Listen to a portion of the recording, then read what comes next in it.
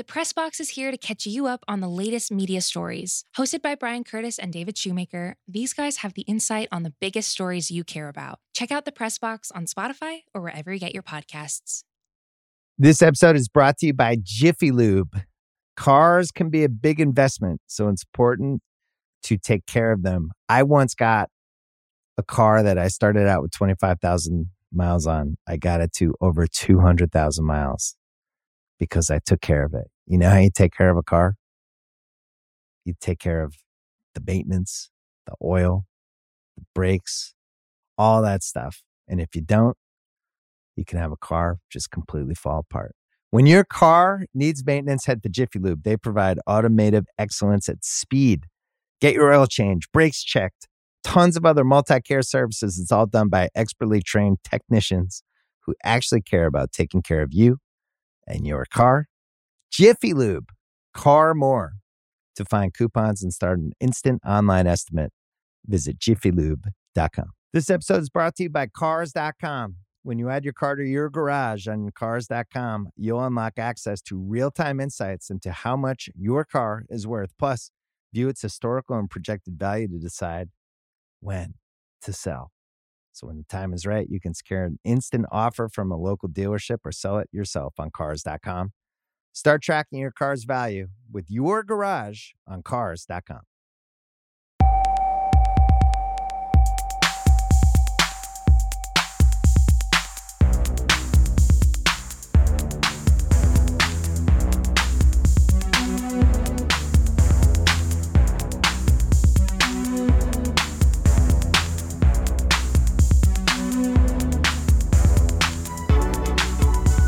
Hello and welcome back to the Stadio podcast. I'm Musa Okwonga.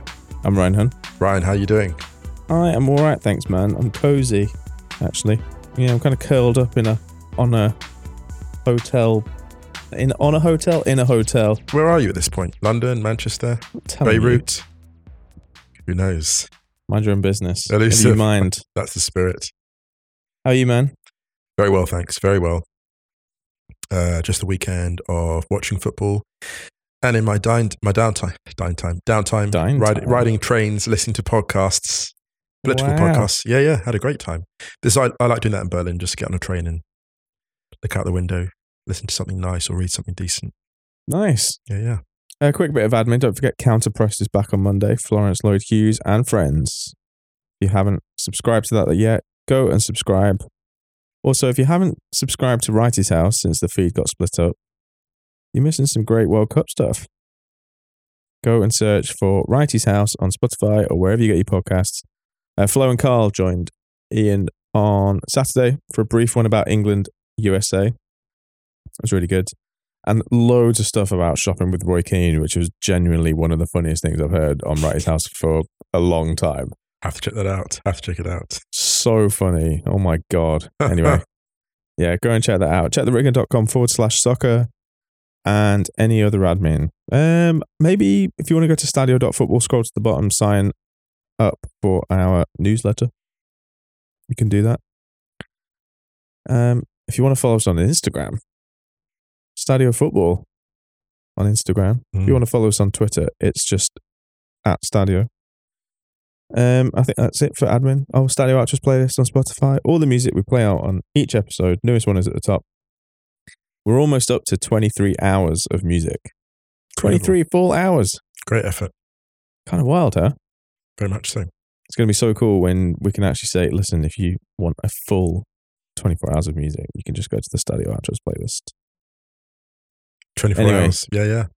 That's all the admin. So today we are going to talk about the games that have happened since we last spoke. Yeah. Spend a bit more time on some than others, but all very important. Some are particularly pivotal, I would say. Yeah. Definitely. Yeah. So let's get into it after this. Let's do it.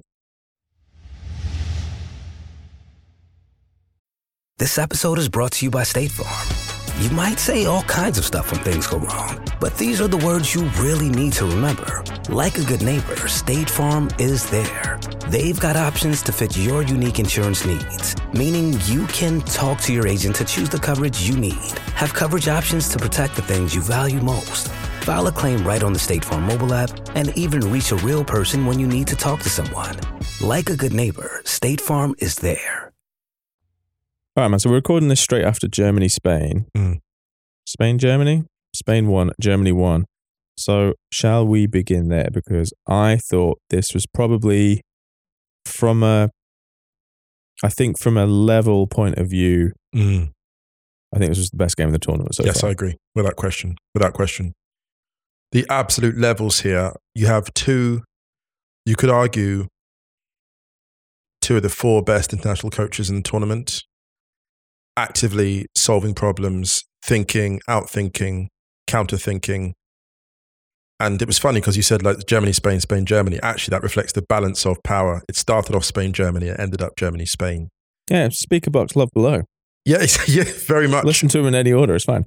No, absolutely right. Nailed on. And I think, just Spain, it was a 1-1 draw. Obviously, Spain really were so impressive in the opening stages. So good.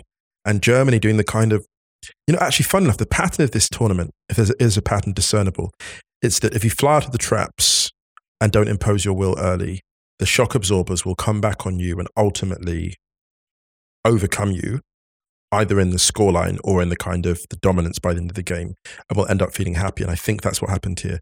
Spain were spectacular for some of that early period. For some of that, like sort of early 20 minutes, I would say, some of the football they played, the gaps they found, the spaces, the angles of the passing, the promptness of the movement was unreal. But I think the uncertainty of some of the movement out wide foreshadowed Spain's eventual problems. They are just not decisive enough in the final third. And Germany contained them so well. And by the end of the game, I'm sure you'll have much to throw in there. By the end of the game, Germany looked the more dangerous, I would say. So, I agree with that totally. I think Germany could have won the game 2-1. Yes. And I don't think it would have been an unfair result. The thing about this game, which I found really intriguing, was that it was a really good example of a result potentially skewing the perception of it for a side afterwards. For example, after the first half, especially after Spain went ahead, you could feel that this was going to be really, really bad for Germany from a discussion point of view afterwards. Where do they go next? All of this kind of stuff. But actually, Flick deserves a lot of credit here, because I think when you saw the team sheet and you saw how they lined up, and you saw how they were sitting in that first half, it was very much like we were talking about Gundogan on WhatsApp, and you were kind of saying he's really, really quiet. And I said, I think it's because he's further forward, but he's playing a more defensive role. Because that setup that Flick put out, the lineup and the setup, just really felt like it was there to contain Spain. He was chasing a lot, wasn't he? He was doing a lot of running. That midfield worked hard. Yeah, really hard. And to their credit, they limited Spain to not a huge amount. And it was only a couple of times in that first half, maybe 2 or 3 actually, where they broke through and really broke lines, where they pulled Germany out of position. You obviously had the Olmo shot that Neuer flicked onto the bar.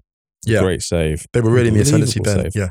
But what happened was they got Pedri running into traffic. After about 25 minutes, half an hour, they got Pedri running into spaces that he wasn't doing. Like early in the first 20 minutes, Pedri was like in space, making conversation, talking. The thing about Pedri is great, his instruction, he's constantly talking. There was a period there's a thing that Liverpool used to do with Martial, they did triple team him out by the corner flag, the touchline. 3 of them would just collapse onto him. And that happened to Pedri about 3 or 4 times later in the first half. And I thought, it's gradually working. They're hunting him in packs. And bit by bit, they closed off the space. And then, I don't like to criticize players too much, but, it felt like Ferran Torres was a step slow in 3 key situations, either when he's playing the ball wide down the line for, let's say, Gavi to overlap, or when he was taking a shot, taking a touch. There were and it's not like a big margin, right? But it's those are the margins. That's when you hit that's when you hit it at a half volley, you don't take a touch first. And it was those small things. And as the game went on, as we know, those small margins began to multiply exponentially to the point where they were Germany were we can impose our will now. What they also did really smartly was they gave Rodri a really tough time as a centre-back. They attacked him as a centre-back. Musiala hunted him down. It's no coincidence that both those chances came. The one that Musiala didn't score with a great save from Simone, and the goal that Füllkrug scored, they both came putting pressure in the inside right channel, which is where Rodri was operating. So that was interesting how they targeted areas, because of course against Costa Rica, Rodri just had his run of the game. And they made him turn in areas that he doesn't maybe like turning in, because behind him normally for Man City, there's always two people, but there wasn't that kind of protection. So I think Germany were really clever at finding pockets of resistance, weakness, if that makes sense. You say, yeah, totally. You say clever there. And I think that's a very good term to use, because I actually think Hansi Flick was very clever. And I think he was also brave, because yes, he was. That lineup was set for it looked like it was very much a counter-attacking setup, if you know what I mean. Yeah. But if you think about that front four that Germany had, it's not the quickest. Like Musiala, Müller, Gundogan, and Gnabry. Gnabry's quick. Musiala got some gas. Isn't Acceleration's good. Acceleration's good. Yeah. But what they did really well, and if you look at the subs, this is what, in hindsight, what I assume Hansi Flick was trying to do was essentially hang with Spain until the point that he can inject it with some energy and actually then really hit them. And it kind of worked. It did. I mean, apparently it was between the post posted a tweet saying it was the lowest possession share ever for Germany at the World Cup, 35.8%. But if you look at what they created compared to Spain, it was almost like an inverse of their first fixture. Germany in the first one against Japan, loads of the ball, got caught on the counter-attack twice, big, and could have actually been caught a couple of more times. This time, Germany were way more efficient with, ironically, we live in Germany and we think German efficiency is a little bit overhyped. However, it's very, it was very welcome to see some German efficiency for a change. They created more than Spain, and they created, I think, better chances than Spain did, with far less possession. And I think Hansi Flick can actually take real encouragement from this, because we've seen Germany before do the kind of horseshoe thing, not really make any progress, a bit of stale possession, and we wonder how they're going to break through teams. And what this is really good at, because I still think they'll get out of the group. I actually Germany, Germany. I think both will. I think both of these sides will. Now they will. Yeah, I think both of these sides will win their final fixtures and get out of the group. I actually said that even if Germany lost the game, I still thought they'd get out of the group, actually. And what Flick will learn from this, I think, is really encouraging. I think it's really encouraging for both sides. I don't think either manager is going to be too displeased at this result, because there were moments in this game for Spain that Luis Enrique will be super encouraged by.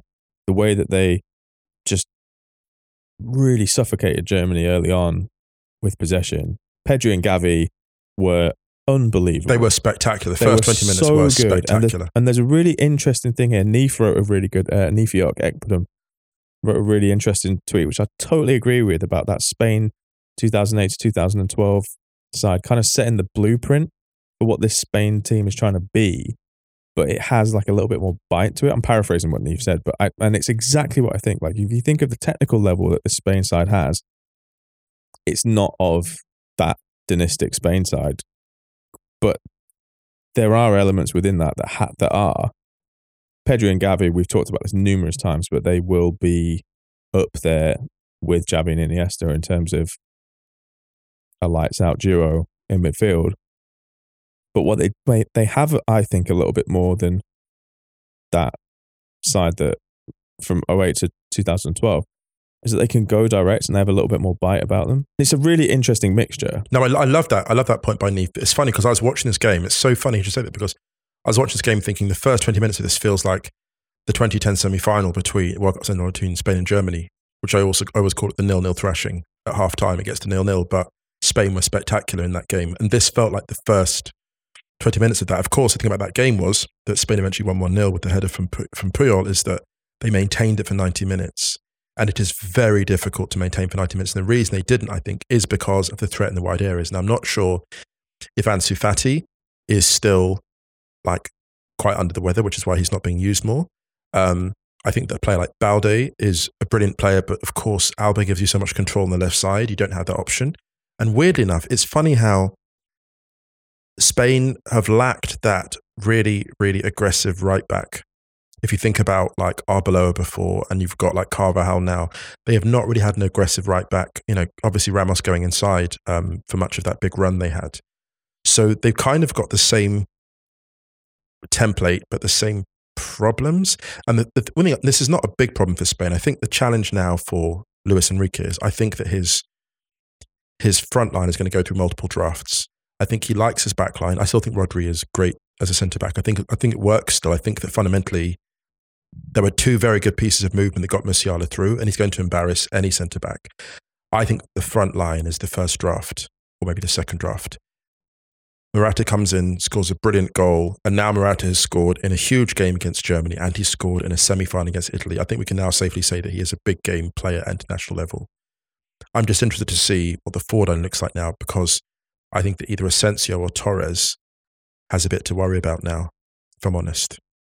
Does that make sense? Yeah, I don't think it will be too long before we see Morata start, but to be honest, I wouldn't be surprised if this Spain team shifts through the tournament.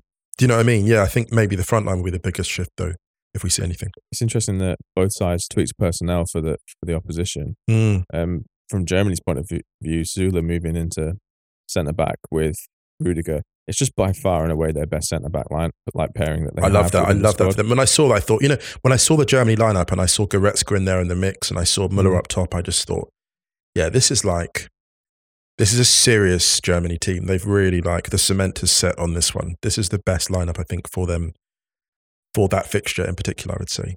And if you think, I think Spain only had 2 attempts inside the Germany box. It's really impressive, man. Really impressive. And those 2 are just really solid. I still worry about Germany at right back, though, and I think that it wouldn't surprise me if we saw Kimmich at right back at one point in the tournament, because the interesting thing about the way that Hansi Flick, he brought Goretzka into the middle with Kimmich and then moved Gundogan on.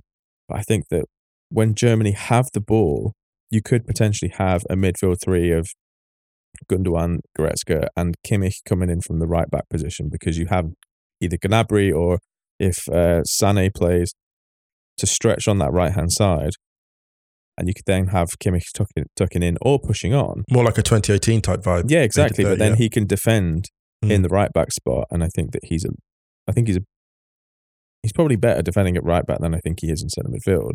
He was fine today because a lot of the ball was in front of Germany, and we saw them struggle when like we mentioned before, the few times that they got pulled out of position. But like I say, I think Germany will qualify from the group. I think Spain will qualify from the group, and I think we'll see very different iterations of these sides as they progress through the tournament, depending on who they play against. Yeah, that's right. But neither side will have to face that many teams as good as the other if they want to go all the way through. No. There were good sides in this tournament, but I feel like there was a reason why this from the jump just seemed like... It's like, when you watch Liverpool Man City from last season or the season before, and all of a sudden you're like, wow, the level just went up. I told a friend this evening, I said, Spain are the most accomplished team I've seen so far at the World Cup, but Brazil are the most dangerous.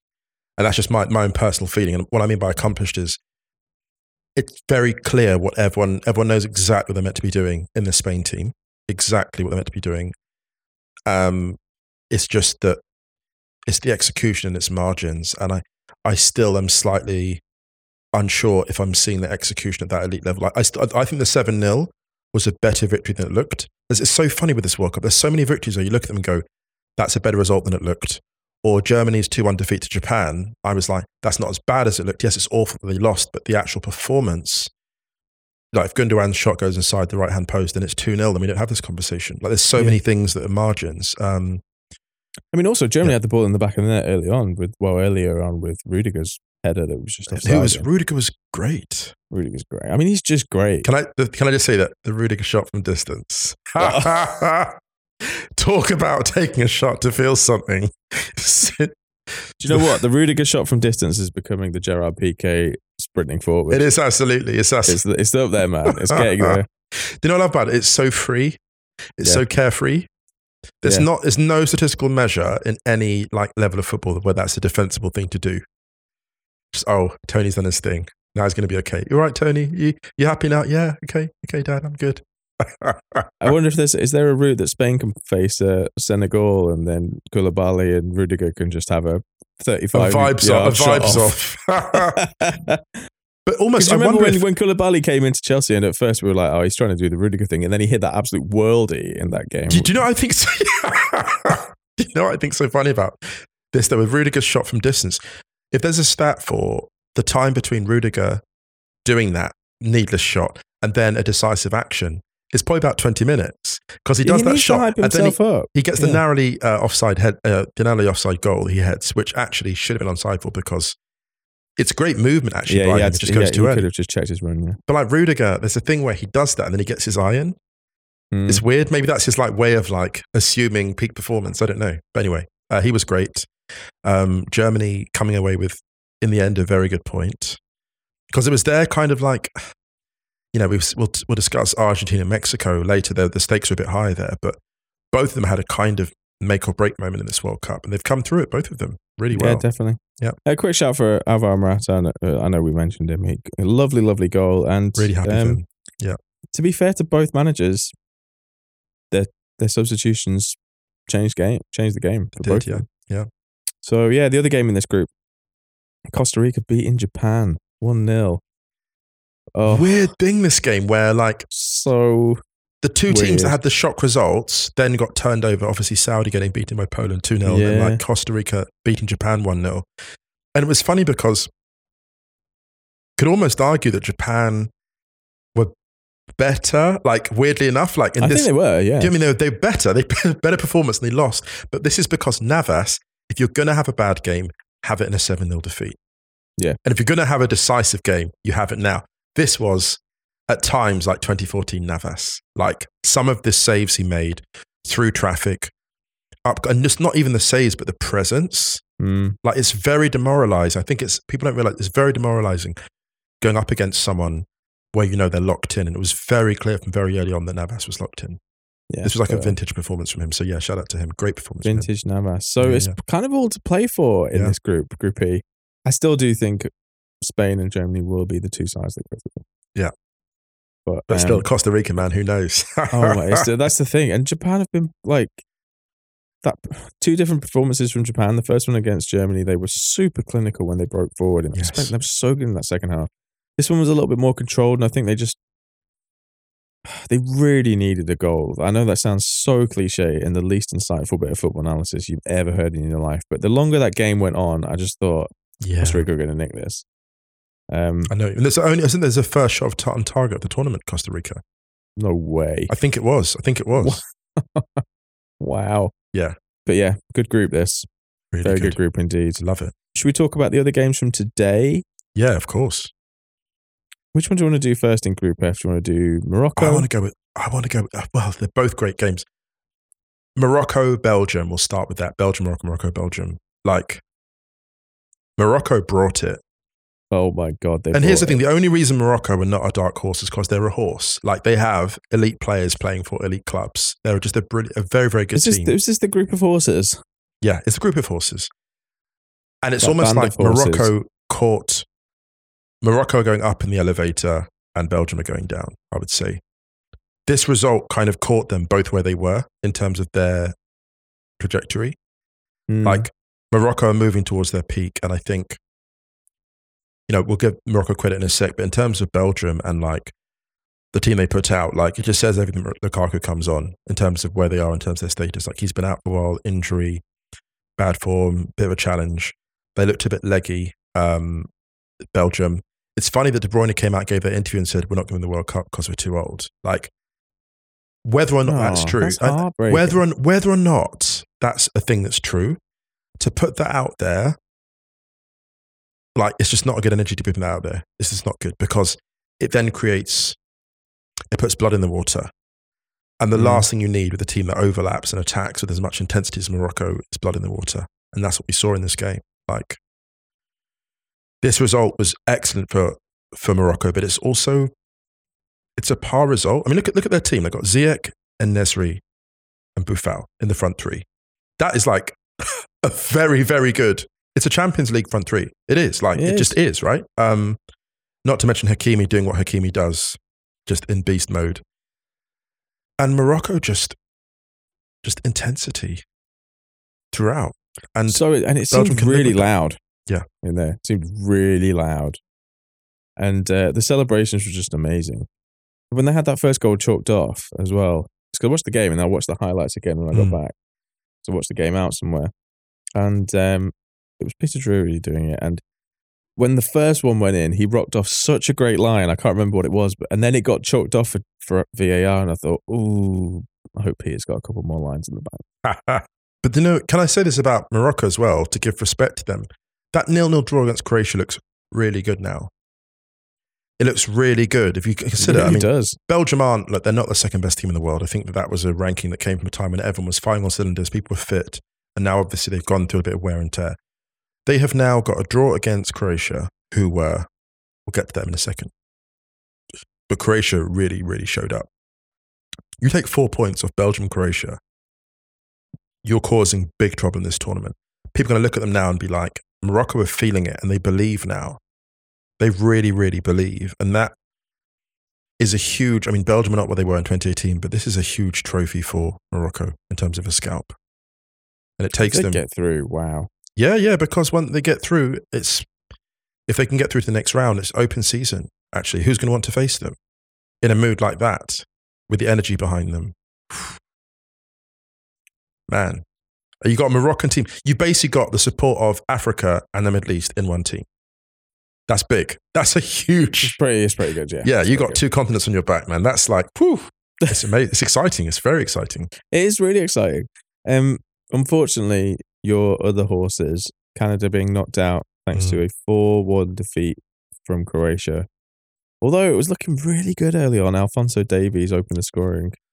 And I had a little feel, I thought, oh my God, are Canada going to do this? Do you know what Canada's World Cup feels like, though? I hate to say this.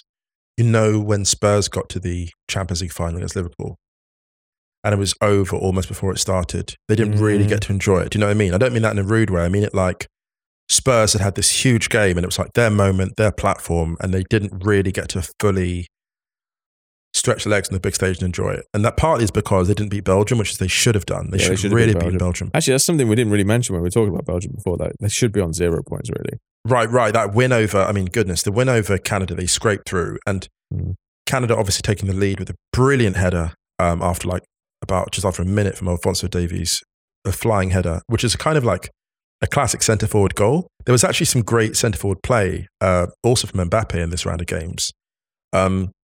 Canada take the lead and they fly out the traps, and then Croatia just, not the muscle memory kicking in, it's different, but the kind of like, they almost didn't, actually, let me say, the biggest compliment to Croatia was they became Real Madrid in this game. They played from memory, and it was like all of a sudden, Modric was like, you know what, guys? Brozovic, you know what to do. I know what to do. Perisic is doing his thing. And then here's the thing as well, the greatest compliment I can say is that Hoffenheim Kramaric turned up. Hoffenheim Kramaric, and those who watch Bundesliga a lot know that this is a man who, on his day, will destroy the best big teams in the Bundesliga. He will hunt, and he was absolutely feasting against Canada, and you saw it time and again. Like by the end, they were disorientated. It was very fitting. The final goal was what it was, that like basically a bewildered Canadian defender yielding the ball, because what Croatia do again, they hunt you. There was a moment when we were talking actually about this in the group, that Kovacic and his burst of pace. Kovacic is one of the best players at breaking the press in world football on his day, one of the best. And people forget sometimes the only reason Kovacic is not a bigger player is because the only player that could have displaced him in that Real Madrid team was Modric. And when they're alongside each other in the same midfield, Kovacic, Modric, Brozovic, in the closing stages of a World Cup, is a midfield that nobody enjoys playing against. And they were all completely locked in against Canada. Yeah, totally. I think they let Canada. I didn't say they let Canada have the ball, but Canada's intensity was so good that they couldn't really. Yeah, for sure. But they seem to have this. When that first one got disallowed, and then after that, they just seemed to ramp up the intensity to another level, and it was. Like you say, I think that likewise for Morocco, it puts that first game between those two sides into context a little bit more, because I could see either of those sides getting out of the group, both of those sides getting out of the group, probably, depending on the final result. You know, I'm not quite sure if this is the Croatia of 2018. No, I don't think it is. But it still looks like it has a bit of nous about it. It's still dangerous, and yeah. I don't think anyone would want to play them. No. Like, watching Croatia, watching this team is like watching someone, again, like watching Real Madrid. It's like watching someone punch plasticine. And they're like, why isn't the dent deeper? Well, it's plasticine. It's only going to go so far. And then Real basically, just like Croatia in this game, they take the mold, they work out what you're doing to them, and they're like, okay, we'll solve that problem here, solve that problem. Like Modric's body language never got stressed. I always watched for that. And in these games, it was completely calm. The movement was great. Everyone was in shape. And it was very much, we're a goal down, but actually there's 70 minutes to play. There's 80 minutes to play. And they just ease their way back into it. And the movement for some of the goals, like the actual goal construction, if you look at like two, I think of the 4 Croatia goals, 2 were absolute passing masterpieces. And even the ones they didn't score, there's angles and runs that they made and movement they made. They just completely tore open Canada. And it was like, this is the thing, they weren't scoring spectacular goals from distance. They were just playing 5-a-side football in the final third. And it was really effective. Brilliant football. Tough on Canada, but they've so tough. There's no shame in it. I would say to Canada fans, that's a tough group to get out of, man. Horrible. Someone said this was actually the group of death. Was it Flo? This was actually the group of death. This was horrible. This is a horrible group. Yeah, it wasn't a fun group at all. Canada, Belgium, Morocco, Croatia. Oof, horrible. So the only amnesty take that's left, I think, from the Wrighty's House group of takes is Carl's. Carl's, Alvaro, and Morata. Although Carl's was so generic, man. Alvaro Morata's going to ball out. Listen, smart man. Carl Smart. Give yourself an out.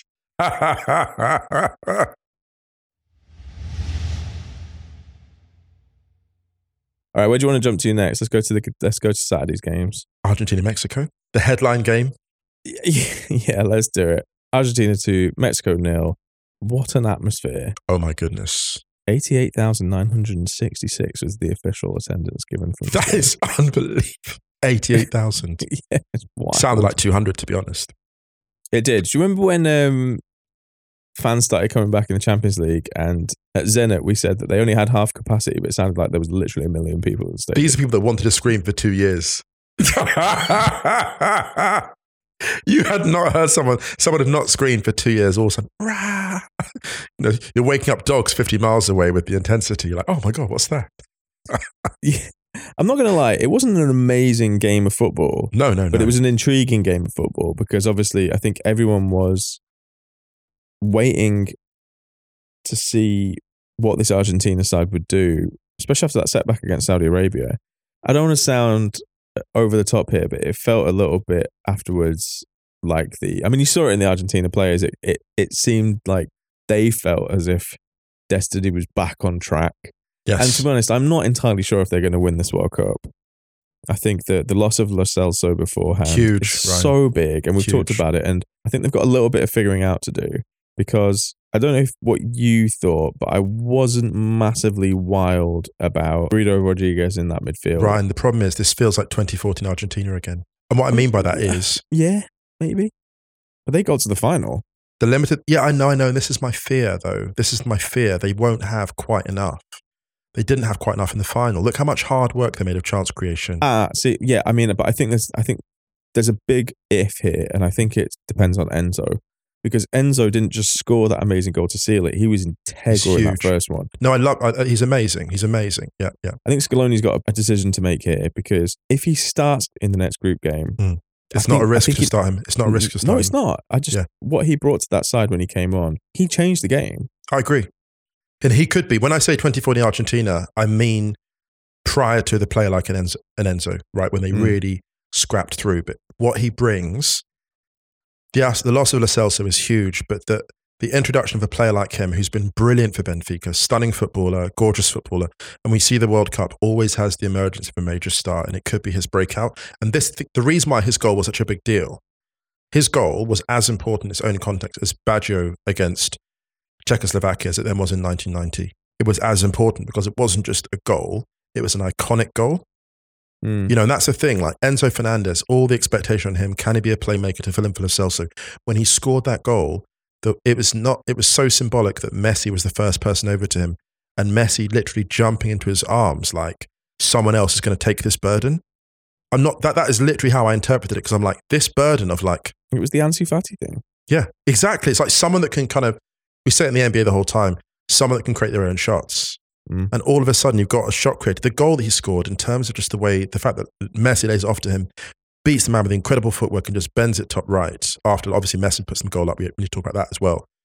But that goal, like, Argentina will watch that and be like, we believe actually, because all you need in that midfield is one more playmaker to activate everything. I mean, I had a chat with obviously our friend Callum about this, Callum Jacob, shout out to him, about the fullbacks not being the best, and it's super weird that Argentina's fullbacks aren't more engaged or dynamic. That's just a strange thing considering their great culture of fullbacks. But if they can get one more playmaker in that middle three, Papu Gomez, no disrespect to him, I think just age is catching up with him, not as dynamic as he used to be. One more playmaker in that midfield who can really supply that front three, I think Argentina can really cook. They need a stress-free win against Poland. And I'm not sure they're going to get it. But they no, because Poland are reconfiguring now. Poland are looking... And they could really do with I don't want to sound like I'm dropping stadioisms, but they could really do with a statement win over Poland to go through, because I'm just a little bit worried that they're using up too much energy in the early stages of the tournament. And emotional energy as well. Yeah, for sure. Yeah. Both physical and emotional, because they'll look at people will look at the scoreline and think, standard, but it wasn't actually. No, it wasn't. They celebrated for an hour after the final. Yeah, they knew how big that was. It was huge. Did you see Pablo Aimar on the bench? Crying. Like, the pressure. It was it's kind of wild, man. This is what I'm a bit nervous about for them, because there's an element of the 2014 Brazil thing. Yeah, where they're too emotional. They're too emotional. I'm not trying to be like mean here, but there was a bit where it was funny because I saw the assist for Messi's goal. And it was funny because I watched the pass from Di Maria and thought, that's an incredible pass. And Di Maria afterwards comes out and goes, I gave Messi a turd. And I was like, oh my God, I was watching it thinking, because if you see the gap he has to get it through, Ryan, there's no gap. He hits a square pass to Messi and he has to pop it over like someone's legs. And has to bend it like, because the ref's like in the way. So there's no room for Messi to receive other than like the height he puts it. If he hits a square pass on the ground, it gets cut out. So Di Maria has to hit it through a small gap off the ground. So I thought it was an amazing pass, but Di Maria hated it. So he knows better than I do. He's Di Maria. But Messi's finished driving it low into the corner, and you saw the way he celebrated. And there's this amazing video someone posted on Twitter of like the crowd of fans back in Argentina watching it, like, you know, on some big screen. And every one of them, of course, just goes absolutely wild. And you think, this man is carrying too much, Ryan. This man it's like Neymar was carrying in 2014. The only blessing being that he's not in Argentina for this World Cup. That's the one mercy, that Messi's not playing in Argentina. It'd be too much. But looking at going, can one player sustain that whole tournament? Well, he's done it once before, 2014, right? We've seen him do it once before, so he can presumably do it again. But he's going to need some help this time around, right? Because I think he's got the help, and I think he also just seems way more engaged off the pitch as well. Yeah. And I think that's a big difference with this Messi. I think they know all his media stuff going out and just talking to everyone. Yeah, that's a big deal. And it's kind of cool to see, you know, seeing him evolve for that ultimate goal for them. Do you know what I mean? Because if you win a Copa and then a World Cup back to back, it's kind of wild. The arguments are off. If he wins this World Cup, and it's still possible, in a tight game, if Enzo steps up, and I think he's brave enough to do that, Argentina become a dangerous proposition. And also the fitness of Di Maria, that man just stay healthy, because he, I think, has a huge role to play still in this. Definitely. Let's go to the other game of this group. Poland 2, Saudi Arabia 0. Oh my God. Saudi Arabia were better. They were better in this game. They were against Argentina. They were better. They were brilliant for sustained periods. The only difference was that Chesney was even better than their best players. This save from Chesney, well, these two saves from Chesney. Ryan, it's the save of the World Cup. It's the save of the World Cup in context. In the context of what, on the stroke of half time. Oh, listen, dude, if Saudi Arabia go in 1-1 and Hervé Renard gets the fucking speech out again and they get hit twice, once by Herb and once by the translator again, who knows? They might come flying out and Saudi might have gone, conceivably might have gone through top. They might have won 2 games, conceivably. Like, that's the stakes on that penalty. And it was it wasn't a bad penalty. But the fact he got up again and did the second save was unbelievable. I didn't believe it. When I saw it first, I thought, oh, what a bad miss. He's tipped, he's hit it over the bar. And he tipped it over. He saw it, and it wasn't just a reflex. He watched it onto his hand. It's an unbelievable piece of goalkeeping. Yeah. And 2 good goals because that Lewandowski one, even though he nicks it off the defender and he's 1-on-1, you saw how quickly the emotion got to him. When he burst into tears, Ryan. Yeah, it was a lovely finish, actually. He kept his composure, left foot. I loved even the press, even the thing about you know that things like when strikers close down, the way he cushioned the tackle to like have it break into his path, like small things like that. Because he could have gone down as well. Yeah. Like he totally could have gone down, but he burst into tears. That's the thing. The emotions are so close to the surface, and that's not a judgment, of course. It's more like you look what Messi carries for Argentina, Lewandowski carries for Poland. Yeah. The good thing is that he's got more help now. Like Milik, I think with his iron could have scored that header. Zielinski has been balling out all year. So happy for him getting that goal. Lewandowski's got just enough support, I think, to help him through the next round. But Saudi in this game, credit to them, some of their attacking was just the touch, the movement in the final third was spectacular. And poor Aldasori, he's going to see Chesney in his dreams the next 2 years because this. So funny. My goodness, he's unbelievable. Everyone, and this was the game that Poland needed as well. They needed everyone to kind of just like fully like have a moment. I'm very happy as well because Matty Cash and I apparently share the same hometown, which is very exciting. The fact that Matty Cash is playing in the side with Lewandowski, it's incredible. It's just so cool. It's such a vibe. I love it. So cool. Let's wrap on Group D, and I think we need to begin with Australia because this was so seismic for Australia. Their first World Cup win in 12 years. Mitch Duke becomes only the 8th man to score in a World Cup game for Australia. What a brilliant header as well. From a deflected cross. Unbelievable. The angle on it was amazing. And actually, shout out to Tunisia because just before that, about 5 minutes before, they'd had a really good chance. They'd worked into space. And again, like their front line made really, really good inroads. Jabali in particular was really, really useful, very busy, great movement. But Suter in that defence, man. Oh, there's just so many great stories around this Australian side. Yeah. You know, bear in mind that they had such a tricky qualifying thing. Because you always have to play an absolute beast from South America at the end of it. Like the final boss. Yeah, totally. Horrible. And the fact they're off the mark and they could go through because I think a point will probably be enough against Denmark. Which is remarkable, actually, considering that Denmark, considering how much trouble they gave France in the late stages. Yeah, I mean, should we let's jump there straight there? Because first of all, huge congratulations to Australia. No massive congrats to Australia. And like, I mean, I don't want to play, favourites here by any means, but it would be so cool to see them go through. And I obviously just to say as well, like big sympathy for Tunisia because some of their attacking was great. It just felt like they were a touch unlucky, a step short. Oh, dude, they were totally unlucky in this game. Like they created so much, and I think a point or even a win for Tunisia would not have been not at all unfair. Not at all unfair. No. I mean, this is the thing about the World Cup. I think for us, obviously, we're English and we'd like to see England go through, but there aren't many teams really that you're like, yeah, I'm not really bothered if they go out. Yeah, there's no clowns for sure. There's no clowns. And also, it's just really fun to see teams like who maybe don't expect to progress. Yeah. Definitely. It's just really cool. And I mean, yeah, unfortunately, not everyone can go through. Well, segue to a team that we did expect to go through. Yes. France beating Denmark 2-1. So France bringing Koundé right back over Pavard, which was an area we identified. Well, everyone identified the area as a challenge for France, but Koundé's been really good there in the time that he's spent in the attacking fullback area. Really useful. And that France backline, Koundé, Varane, Upamecano, Hernandez, I really like that. I think it's a really good defence. The other Hernandez this time. Yeah, Teo Hernandez, yeah. Obviously, Lucas has gone home with his ACL injury. Yeah, gnarly. So, France winning 2-1, 2 goals from Mbappe. And what I loved about this from Mbappe was this was old school centre-forward play, like number 9 play, which is something a lot of people didn't think Mbappe had in his locker. It's something he doesn't like doing particularly. Like he's complained about playing centrally for PSG. He's not a big fan of it. Complained is maybe strong. He's not a big fan of playing centrally. He had different assurances, and obviously Giroud is a great 9. But this was a dimension to Mbappe's play that I thought was really exciting. Because if France are going to go and win this thing again, which they can still, he's going to have to do more of that.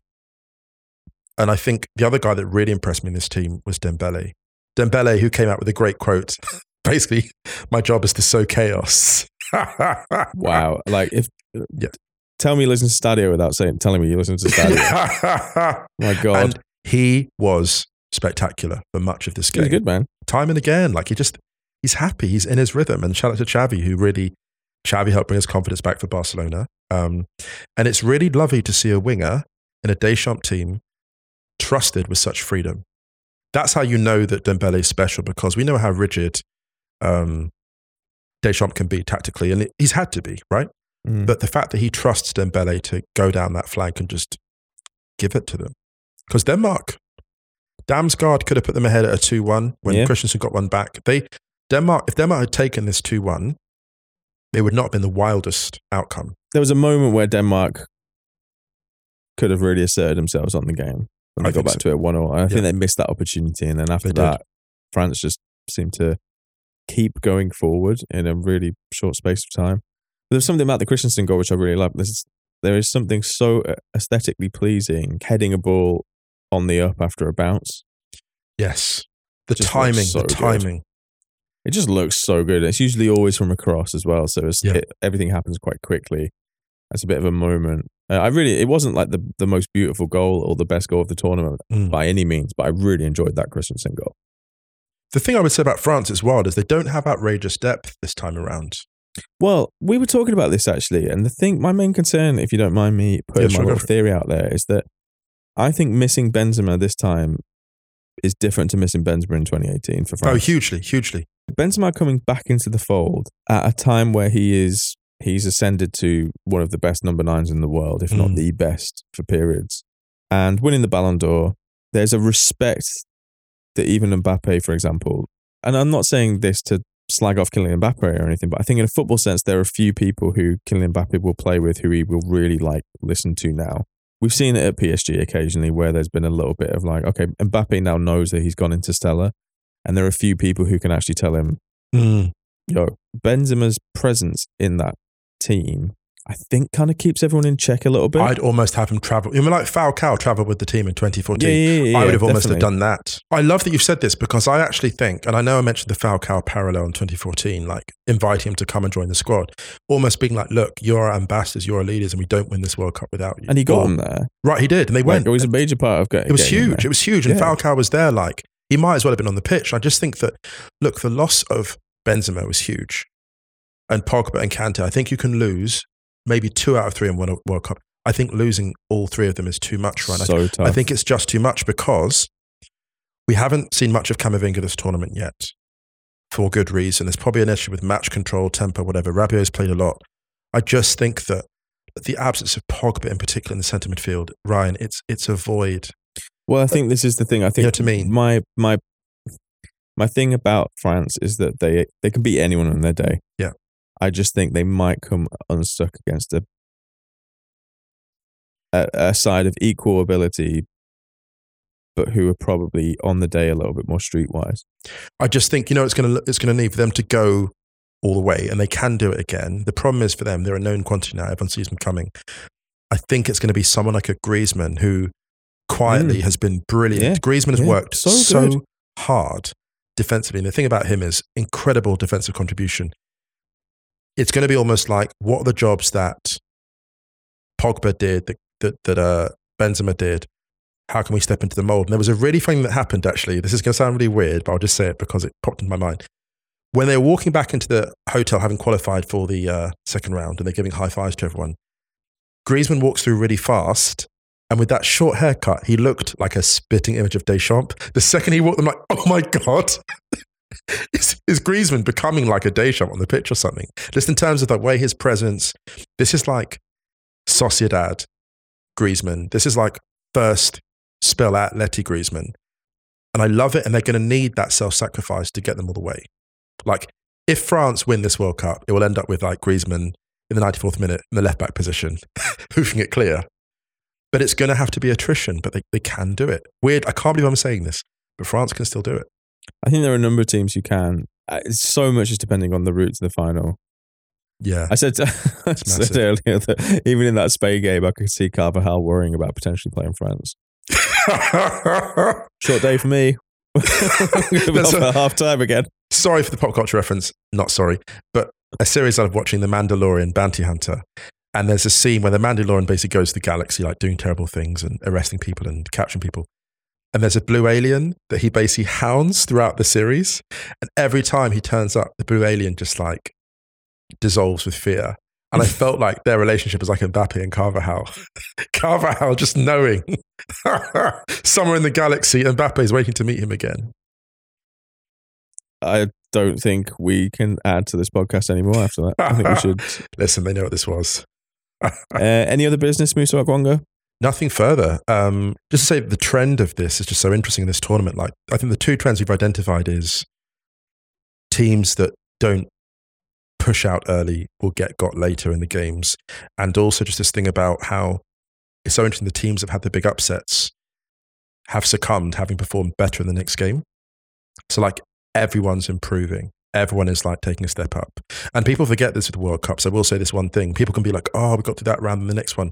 The World Cup gets exponentially harder with each round, each game. It's like an AI, right? It finds new challenges for you. So if you stay at the same level, you'll get cooked. How menacing. Sorry. Wow. Sorry. It's late over here. Yikes. Kwonga laid down the law. Musa. God, jeez.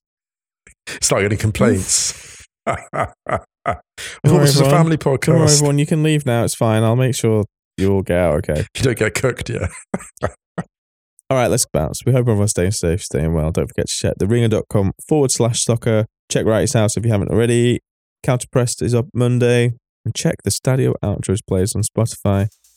Speaking of which, playing out on a new one from the legend that is Terrence Dixon alongside Jordan, also a legend, Jordan GCZ. Trap chord, Fretless. Out on Rush Hour now. Anything you want to add, Musa Okwonga? Nothing further. Lovely. We will be back with you on Tuesday night. Yes, so focusing, like Eden Hazard, we'll be focusing on the football. Ho, ho, ho. Ho, ho, ho. All right, everyone, much love. Till then. See you then.